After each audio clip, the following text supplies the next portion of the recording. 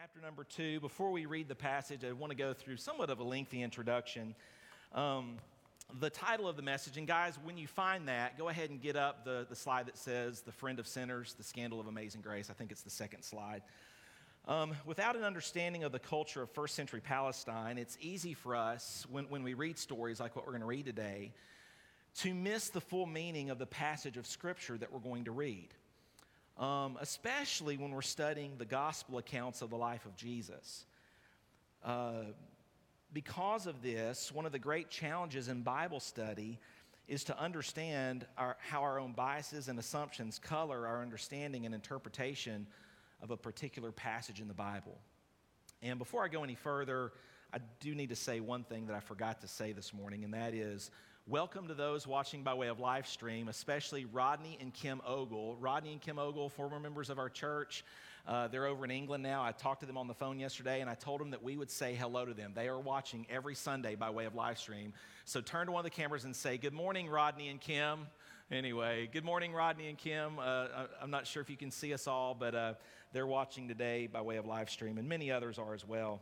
But wanted to say hello to them. Certainly miss them and are praying for them as they get settled in England and find a church and get connected there. But anyway, back to our study. Kind of what I was saying there in the introduction is that the challenge of studying and understanding the Bible is understanding how our own biases and assumptions color what we're reading.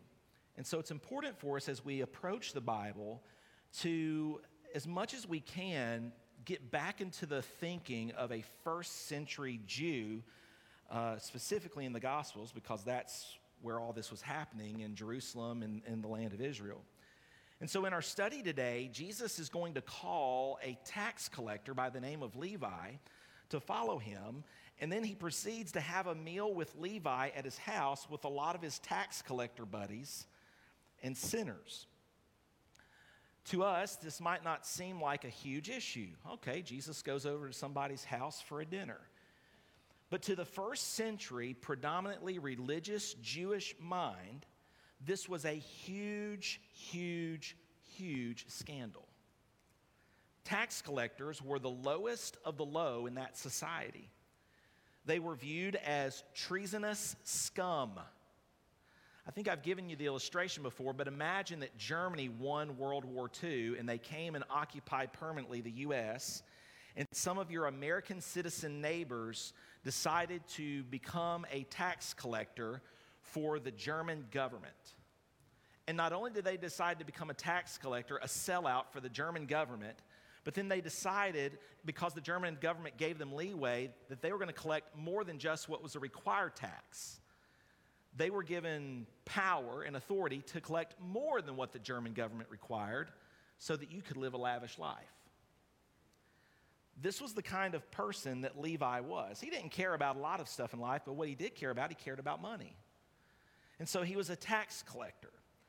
And in that society, tax collectors were as low on the scale as prostitutes, lepers, thieves, murderers. And so if you were a religious person in the first century, you would not dare associate yourself with one of them. So when the religious people saw that Jesus was associating himself, we're going to be reading Mark 2, verses 13 through 17.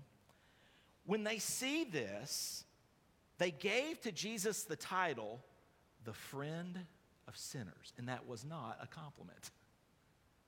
That was actually a scornful phrase. And so why would Jesus choose to do this? Well, grace.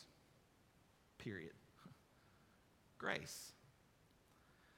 He chose to love Levi and rescue Levi from his success as a tax collector, and he would forsake all and follow Jesus that day. And so as we read this passage this morning, I want us to see what God does, because Jesus is the friend of sinners. And we see in this story today the scandal of amazing grace. It says in Matthew 11:19, the Son of Man came eating and drinking. The religious people were saying this about Jesus. And they said, behold, a man gluttonous and a winebibber, a friend of publicans and sinners. But wisdom is justified of her children. Luke says it this way, the Son of Man has come eating and drinking, and ye say, behold, a gluttonous man and a winebibber, a friend of publicans and sinners. And so this was the title that they gave to Jesus. Why did they conclude that? Because Jesus seemed to want to reach sinners. He seemed to want to be in their company. Now, of course, we know Jesus never, sinned. I mean, he was perfect. And of course, we understand that. But it was because of his association with them. Just being associated, not being separated from them, not shunning them, not turning a cold shoulder to them like all the religious did. In fact, the Pharisees were so separated from sinners, tax collectors, the lowest of the low, that in one of their writings it says you don't even go near a sinner, not so much even as to teach that sinner the law. So in their culture, they wouldn't even waste their time teaching them the law. That's how they viewed this segment of society.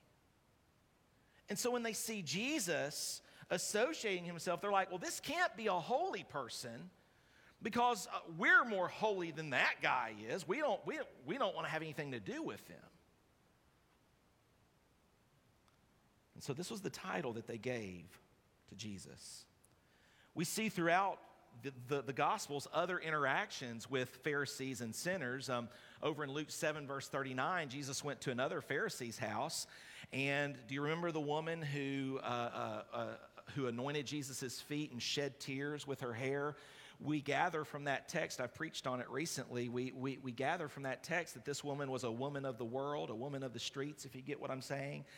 And the Pharisee was having this dilemma in his mind. He's like, he should know that she is a sinner.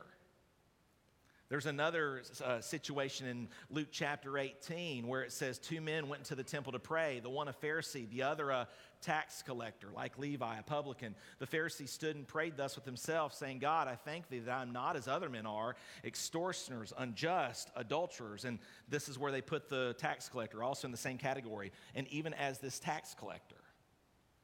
And so Jesus today encounters this man Levi. And so what we see here, just by way of introduction, before we even read the story, is we see that God justifies the ungodly, not the people who think they're godly. And the problem is always, as you study the Gospels at least. Now, certainly, Jesus came to confront people about their hedonism, but he also came to confront people about what they thought was their moralism. And so he confronted both, he dealt with both. And the big thing in the first century was he was dealing with people who thought that they were good enough, who thought that they were righteous enough. But Romans is clear, Paul is clear. But to him that worketh not, but believeth on him that justifieth the ungodly, his faith is counted for righteousness. God justifies the ungodly. He says over in Romans 5:6, for when we were yet without strength in due time, Christ died for the ungodly. And that's what you see in this guy today, in the life of Levi, also known as Matthew. And we'll talk about in a second how his name got changed. Because he's only called Levi in the gospel account of Mark.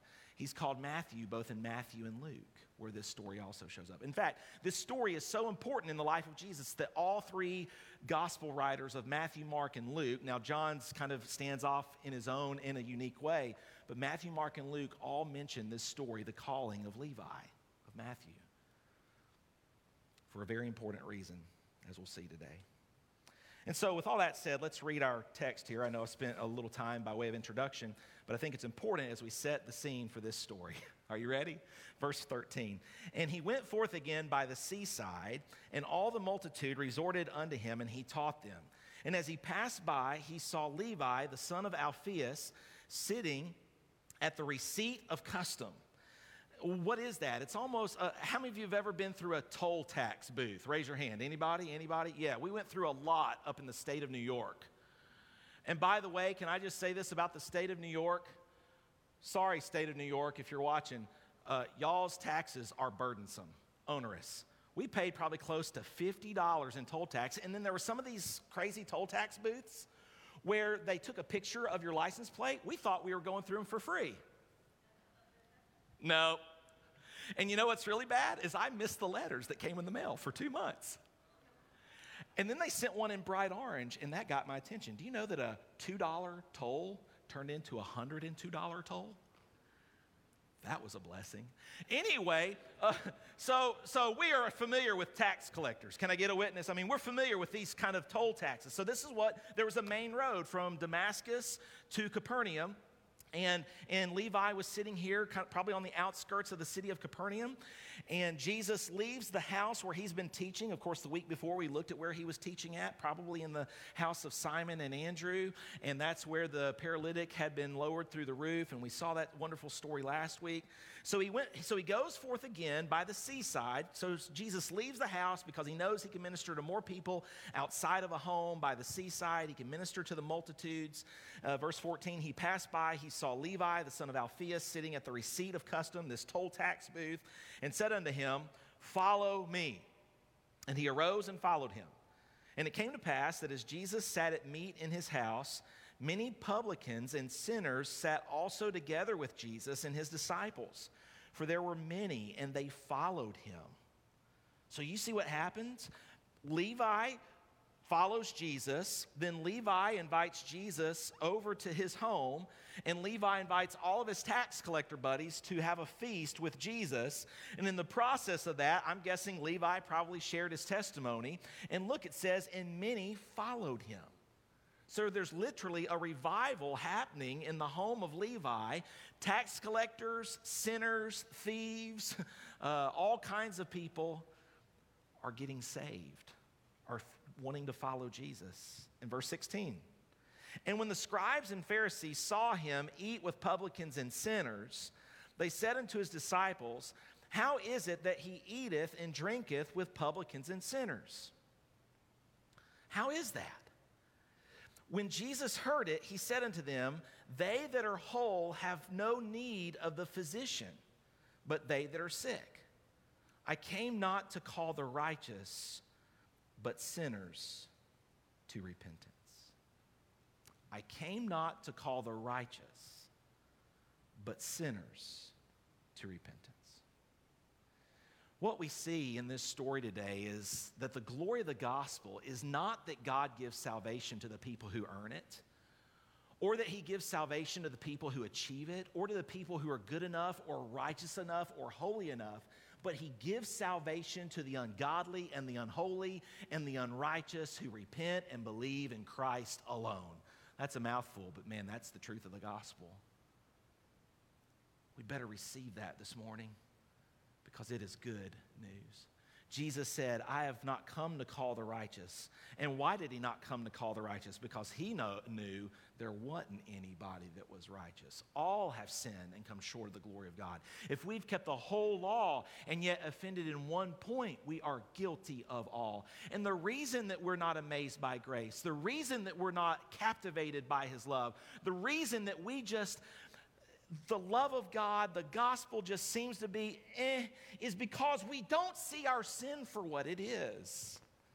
And we don't see him for who he truly is. And this was the problem, even in this story, and you see it throughout the gospel accounts, that revival, transformation of people's lives was happening, and all that the religious there could see was he's associating himself with publicans and sinners.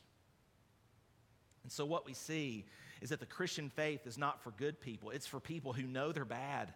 Salvation is not for people who think they are righteous. It is for people who know they are not righteous. It's for people who hunger and thirst after righteousness, not people who think they've achieved it. And this is what we see in the life of Levi, and in contrast, the life of the Pharisees. They clearly didn't think they needed it. And so our Lord's gospel ministry, and any gospel ministry is going to be focused on the reality of getting this truth out, of showing people that they are sinners, admitting that they're sinners, and that they desire that they desire God's forgiveness, and they turn and trust in faith in Christ because he is the only source of forgiveness. So today we see 4 truths here in this study. First of all, we see the call of Levi. And as you study God's word and you look at different commentaries, sometimes you find outlines that just you can't improve on, and that is one of the cases today. A lot of this outline is not original with me, or the 4 main points aren't, but I thought this was a great way that one student of God's word broke it down. So this outline's not original with me. I was like, well, the way he broke it down, I can't improve on. So the call of Levi, the first truth we see this morning, verses 13 and 14. Again, a little background here in verse 13. Jesus has left the house where he's been teaching because he just couldn't minister to enough people being packed in that home. He had been teaching there in the house. He had performed that miracle with the paralyzed man. And so he goes out again by the seashore. Much of his teaching was outdoors because they couldn't confine the crowd to a house. And so that's the reason he left the house. And so Jesus didn't leave the house to avoid the people, but he left the house so the crowd could get larger, so that more people could come to him. And so he did this so that he could proclaim the good news of the gospel to even more people. And I'm just thankful that Jesus had that heart and that he wanted to do that. And so and then verse 14, it says he passed by. He saw Levi, the son of Alphaeus, sitting at the receipt of custom. Some scholars have wondered if Levi was also the brother to James and John, the son of Alphaeus. The name Alphaeus was a rather common name during that time, so we're not really sure. But maybe Levi was somehow related to some of these other disciples, maybe a cousin, maybe a brother. We don't know exactly, but Levi was sitting at the receipt of custom, and Jesus said to him, "Follow me." Now, when you think about what Jesus did, he's a rabbi. He's viewed as a Jewish rabbi, a religious teacher on some level. And so for Jesus to want a tax collector to follow him, again, was scandalous to the people of this time. If by accident somehow a tax collector started following a rabbi's group, the rabbi at the first opportunity would say, No, thank you. I don't want you being associated with me, bringing down my reputation, bringing down my credibility. It would literally be the biggest stain on anyone's career to have a follower and a friend who was a tax collector. That was the worst of the worst, the dregs of human society in Israel. So no self-respecting teacher, no self-respecting person would want to call a tax collector into his close company. No self-respecting person would want a tax collector as a friend. Man, I'm so thankful for Jesus, aren't you? That he would want a tax collector, because you know what that means? That if he would want a tax collector, he also wants you. And notice what I just said. I didn't qualify that you. I didn't say he wants good you. He wants pretty you. He wants financially successful you. He wants you. Because that's what he realizes you need, is him. And so Jesus was different. All around, he was shattering the stereotypes. I mean, in the story just before this, he shocked the religious group. Who can forgive sins but God alone? Hello? They should have recognized. Jesus, in that story, when he healed the paralyzed man, he was showing that he had the authority to forgive sins. And now in this story, he's going to show you what kind of people he forgives. People who realize that they're ungodly. People who realize that they need it. And so Jesus was about shattering all the stereotypes that were around. So he goes back to Capernaum. He passes this toll tax station. And Matthew is there collecting taxes. Now, what's interesting about how taxes worked in that time period is the Romans, of course, were the occupying force, as I mentioned earlier. And the Romans would sell tax franchises to people. And so it was a lot like an auction. If you wanted to get one of these toll stations, you had to go and you had to pay up. And so Levi already had some kind of means to be able to purchase this business and to purchase this ability to have this tax franchise. And so they were sold to the highest bidder. And the great thing is, once you got the franchise, you had it. You could pass it on to your family, and it would, stay in the family in that way. So once you got one, it was an easy way to make a lot of money. In fact, in the companion story of this, over in Luke chapter 5, it says that Levi had a big house. You know why he had a big house? Because he knew how to take a lot of money from people, just like Zacchaeus did. Zacchaeus was another tax collector that we read about in Luke chapter number 19. And so Matthew had this tax franchise. He was obviously Jewish because he was named Levi after one of Jacob's sons there in the Jewish history. And so he was Jewish, but he sold his soul to the Romans for money. That's what he did. He sold his soul to the Romans for money. The Romans were idolaters. The Romans were hated by the Jews. They were Gentiles. They were unclean. And so the Jews despised the Romans. And so if you were a tax collector, you were the worst of the worst, as I've mentioned. Now, we don't know how Matthew got his name changed. We know where Levi got his name changed. He was Levi here in this story, but over in the book of Matthew, which Matthew wrote, isn't that interesting? God used a tax collector to write one of the 4 gospel accounts about the life of Jesus. So Matthew calls himself Matthew in his book, Matthew, and Luke calls him Matthew. I don't know why that is, but one commentary guessed that maybe he had to change his name because the name Levi was associated with his tax collecting business. I also think it's neat that the name Matthew means the gift of God. And I think what Matthew understood is he understood the gift that he had been given by his Savior. I don't think he ever got over it, and I think so much so that he wanted to change his name. We see that many times in the Bible when people's names get changed. And so what a transformation in this man's life. Somehow, in some way, his name gets changed, and we can deduce that that's for one of 2 reasons: because Jesus changed his life so much, his name changes, and probably because he doesn't want to be connected with his former life. And so this Matthew is called by Jesus. Now think about it. Think about what he's about to do. And this is what's amazing about Mark especially, but really all the gospel accounts. It's like when Jesus calls somebody, there's like no debate in the text. And so we really don't know all the details here, but it's like he says, "Follow me," in verse 15, and it came to pass that as Jesus sat at meat in his house, and he arose and followed him. Sorry, I actually overread that. "Follow me," and he arose and followed him.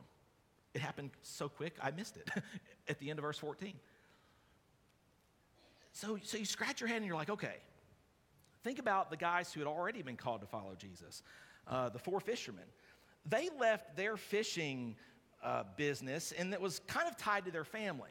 So in a way, for those guys, they kind of had a road back to their old business. In fact, we see this. At the end of the gospel accounts, what did Peter and a lot of the guys go back to doing? They went back to fishing. You know why? Because fish are always going to be in the water and you can catch them. And it's because it was a part of the family business. And so when they followed Jesus, they left the family business, but there was kind of a way to go back to it. But when you study what Matthew did, it says he arose and followed him. In another passage, in the Luke passage, it says that he forsook all. Look at Luke 5:28 there on the screen. And he left all, rose up, and followed him. Now remember, for a tax collector, he had purchased this franchise. It doesn't say that he had family to leave it to. So we can deduce that Matthew, when he was following Jesus, was like, okay, I'm giving up the franchise. And let me tell you, there were vultures right there ready to take over that franchise. And so when he follows Jesus, I don't think there was a way to go back to the toll station. There wasn't a way to go back to the thing that he had cared about his whole life. I mean, Matthew was a Jew, but evidently he didn't care about what people thought about him. He didn't care about his place in society. He didn't care much about religion. He didn't care about friendships, but what he did care about was money. He cared a lot about it. But at this point, Jesus calls him to follow him, and Matthew leaves all of that. Wow. He leaves all of that. As I told you earlier, tax collectors were not looked upon highly. The Mishnah and Talmud, which were written later after the time of Christ, wrote scathing judgments on tax collectors, lumping them with thieves and murderers. The touch of a tax collector rendered a house unclean. And so Levi, Matthew, the traitor, Levi, the extortioner, Levi, the robber, the outcast, the one who's all about money, greedy, this abusive sinner becomes a disciple and an apostle of Jesus and a writer of one of the 4 gospel accounts of Jesus. Matthew lost his career but he gained eternal glory. He lost material possessions, but he gained heaven. He lost earthly security, but he gained a heavenly inheritance. He knew what the Jewish leaders did not know. I think what Levi knew is that it was for men and women like him that Jesus came to bring salvation. And so we see this call of Levi. But number two, as we continue through the study, we see then the community of sinners. Look at verse 15. It says, "And it came to pass that as Jesus sat at meat in his house, many publicans and sinners sat also together with Jesus and his disciples. For there were many, and they followed him." So Matthew, he's now a follower of Jesus. And I'm just trying to, as I read this story, think through maybe how Matthew is responding. And, of course, Matthew is first taken back that a rabbi, a person who loves God, would want him to follow him. And I'm guessing that Matthew, because he was on the outskirts of Capernaum, had already heard about this Jesus. And then he's shocked that Jesus would want him to be a follower of his. And so Matthew steps into this new relationship with Jesus. And the first thing that Matthew can think of is, I want to have a party and invite all my friends that don't know Jesus to come meet Jesus. That's refreshing, isn't it? One of the most beautiful things when a person truly gets the gospel is they understand how good the good news is, and they can't keep their mouth shut. They've got to tell somebody. They've got to invite somebody over to their house to do a Bible study or to come to church with them the next Sunday. And so there's this refreshing response here in Matthew. Matthew, I think, is now filled with gratitude. He's thrilled about what the Lord has done in his life. And so he's going to have a party. He's going to have a banquet. This is a lavish, long, drawn-out, big-time feast to honor Jesus Christ. As I told you, he has a big house. He was a tax collector after all. Luke 5:29 says that he has a big house. And so it says here in this story, actually in some of the other gospel accounts, as you read them, that they were reclining as they ate.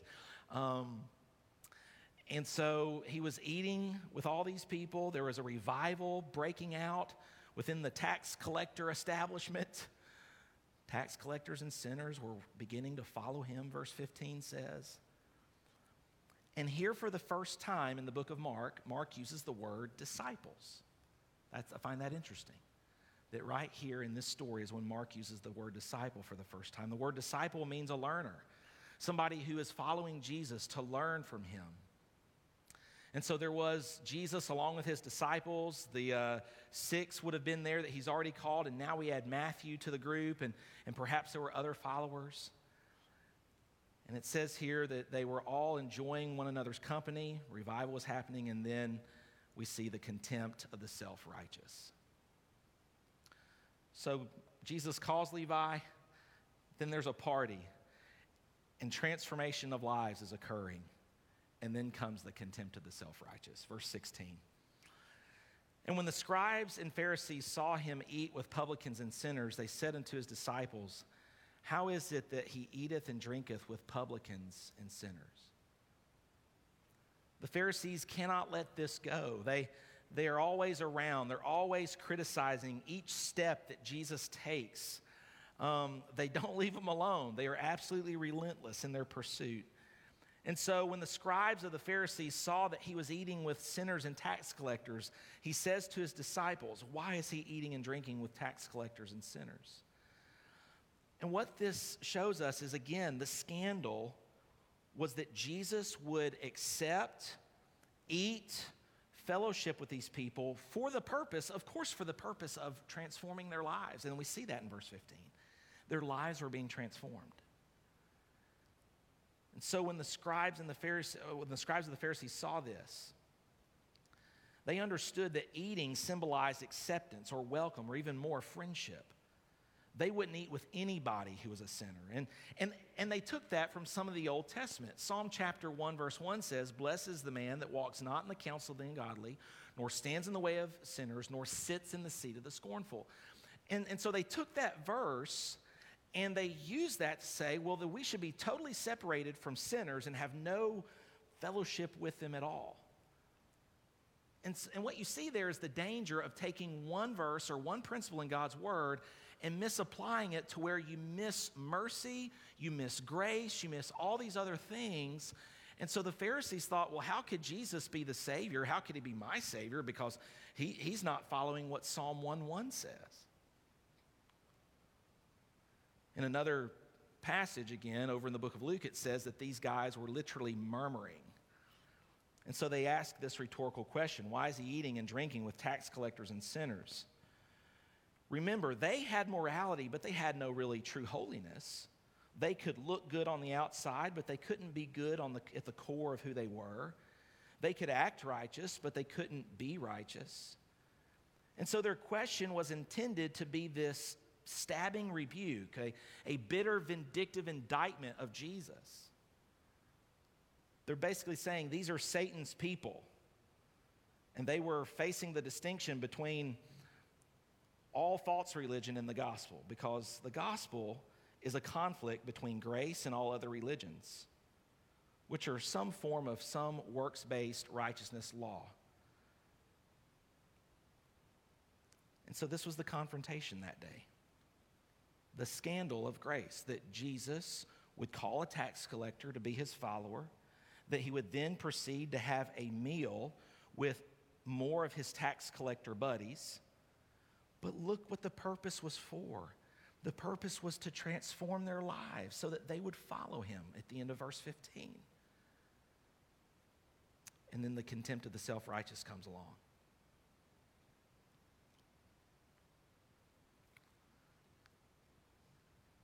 And so, true to their religion, they registered this vindictive outrage. He's eating and drinking with tax collectors and sinners. Sinners is the big category, and tax collectors there are pulled out to point out Matthew. I wonder if Matthew heard this. I wonder if his tax collector buddies heard this. I wonder how they responded to the contempt of the self-righteous.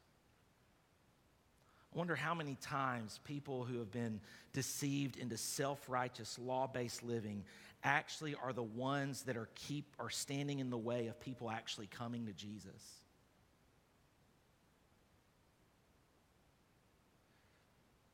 And so the contempt of the self-righteous, the community of sinners, the call of Levi, and finally the rebuke of Jesus, verse 17. Notice how Jesus responds. He responds so much better than probably I would have.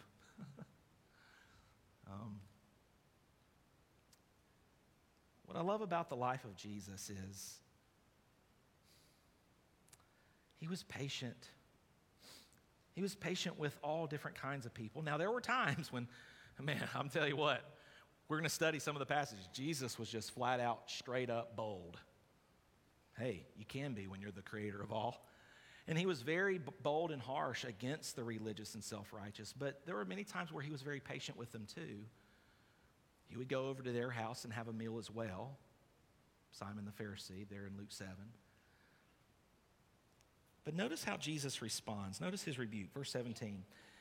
When Jesus heard it, he said unto them, they that are whole have no need of the physician, but they that are sick. I came not to call the righteous, but sinners to repentance. Our Lord's response to this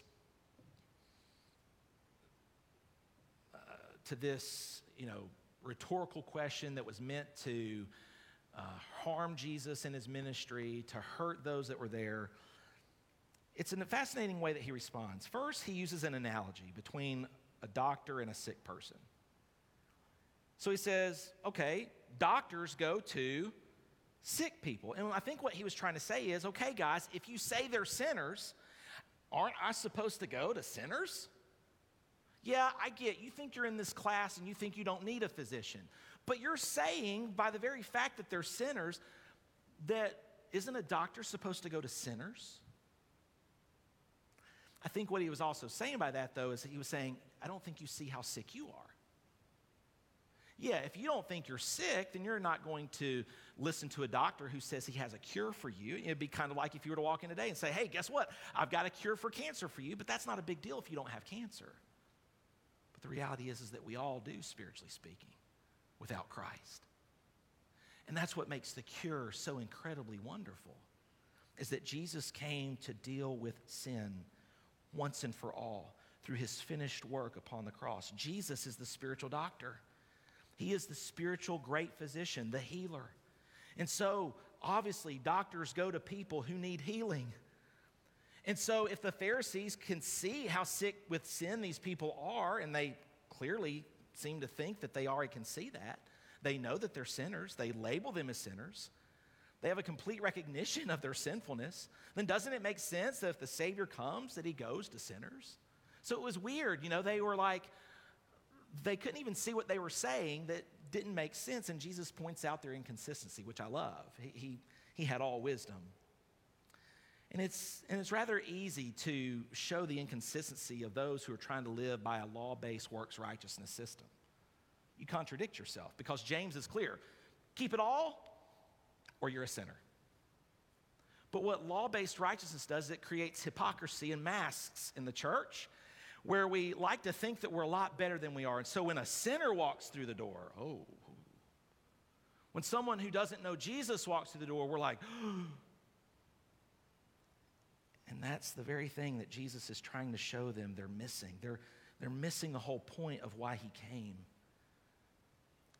Jesus' rebuke here was a very strong indictment of the coldness of their hearts.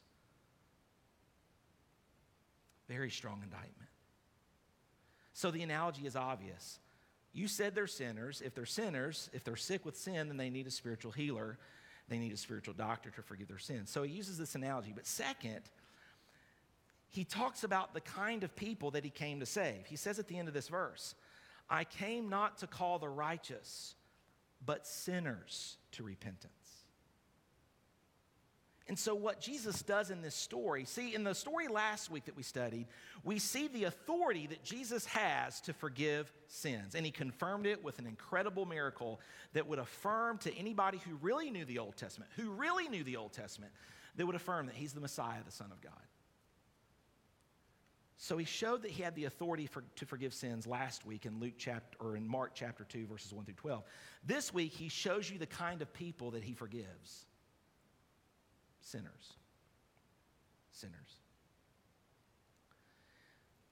And so, as he talks with them through all this, he shows them that they aren't really estimating themselves correctly either. That while the law is good because it brings us to a place where we see our need, the law can actually also be used in a wrong way, just like all of God's word can. I mean, Sunday nights we're studying all these false religions that are in the world, and many of them use the Bible, believe it or not. But they take the word of God out of context, twist it, misapply it. Satan's always tried to do that, to twist God's word. And so what Jesus points out to them here is how they've taken what was meant to bring them to him, and he's showing them how it's really created a wall. It's created this own self-righteous spirit where they can't even see the reason why he's here. They can't be excited about the fact that a tax collector has come to be a follower of his, and that this tax collector was so overwhelmed with gratitude that he wanted to throw a party so that they could also meet Jesus, so that they could also become followers of him. And so Jesus rebukes them. I came not to call the righteous, but sinners to repentance. And so what we see here in this story is the church is not made up of, quote, good people. It's made up of bad people. It's not made up of people who think they're righteous. It's made up of people who know they're not. It's made up of people who have not attained a certain acceptable degree of favor with God. It's made up of people who know that they could never attain to an acceptable place before God. And so that's how we came into the family of God, when we realized all of my efforts, whether good or bad, because see, the gospel, I love the gospel because the gospel of grace deals with hedonism on this side, but it also deals with moralism on this side. And I'm going to tell you what, in 10 years of preaching the gospel as a lead pastor here at Fairview, you know where I found most of the resistance? The same place Jesus did. The religious, the self-righteous. You know, I've been called more names by the religious and self-righteous in this city than anybody who didn't know Jesus. Fancy that.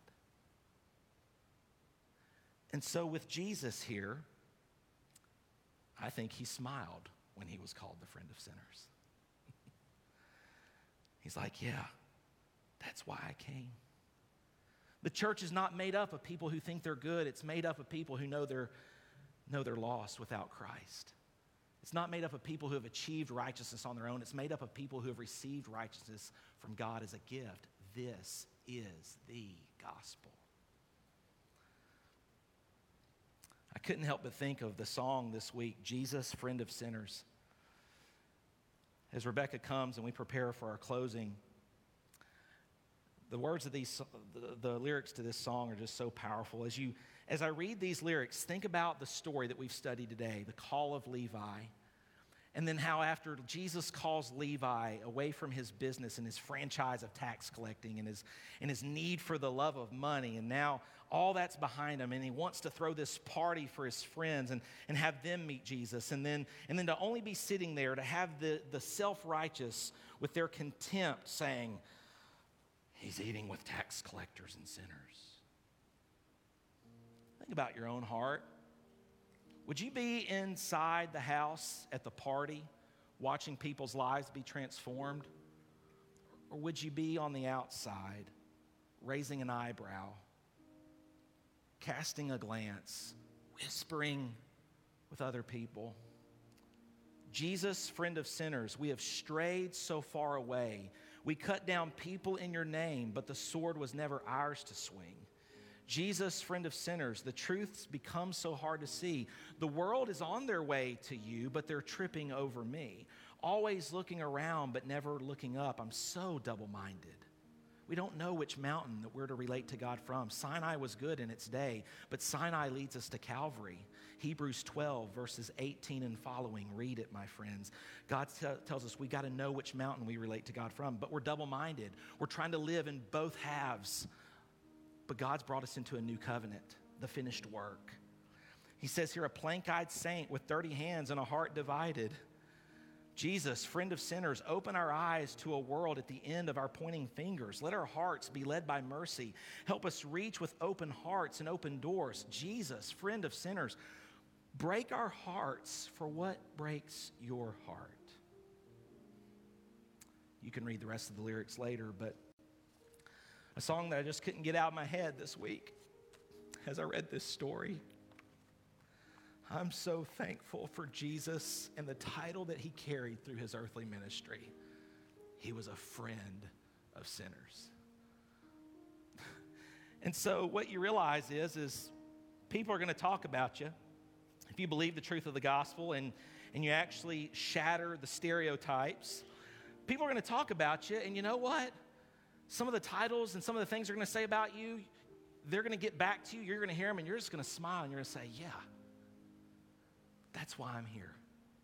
God's called me to be a follower of his, and I want people to find Jesus just like Levi and his tax collector buddies did. How about you, church? How about you, brother and sister? With your heads bowed and your eyes closed.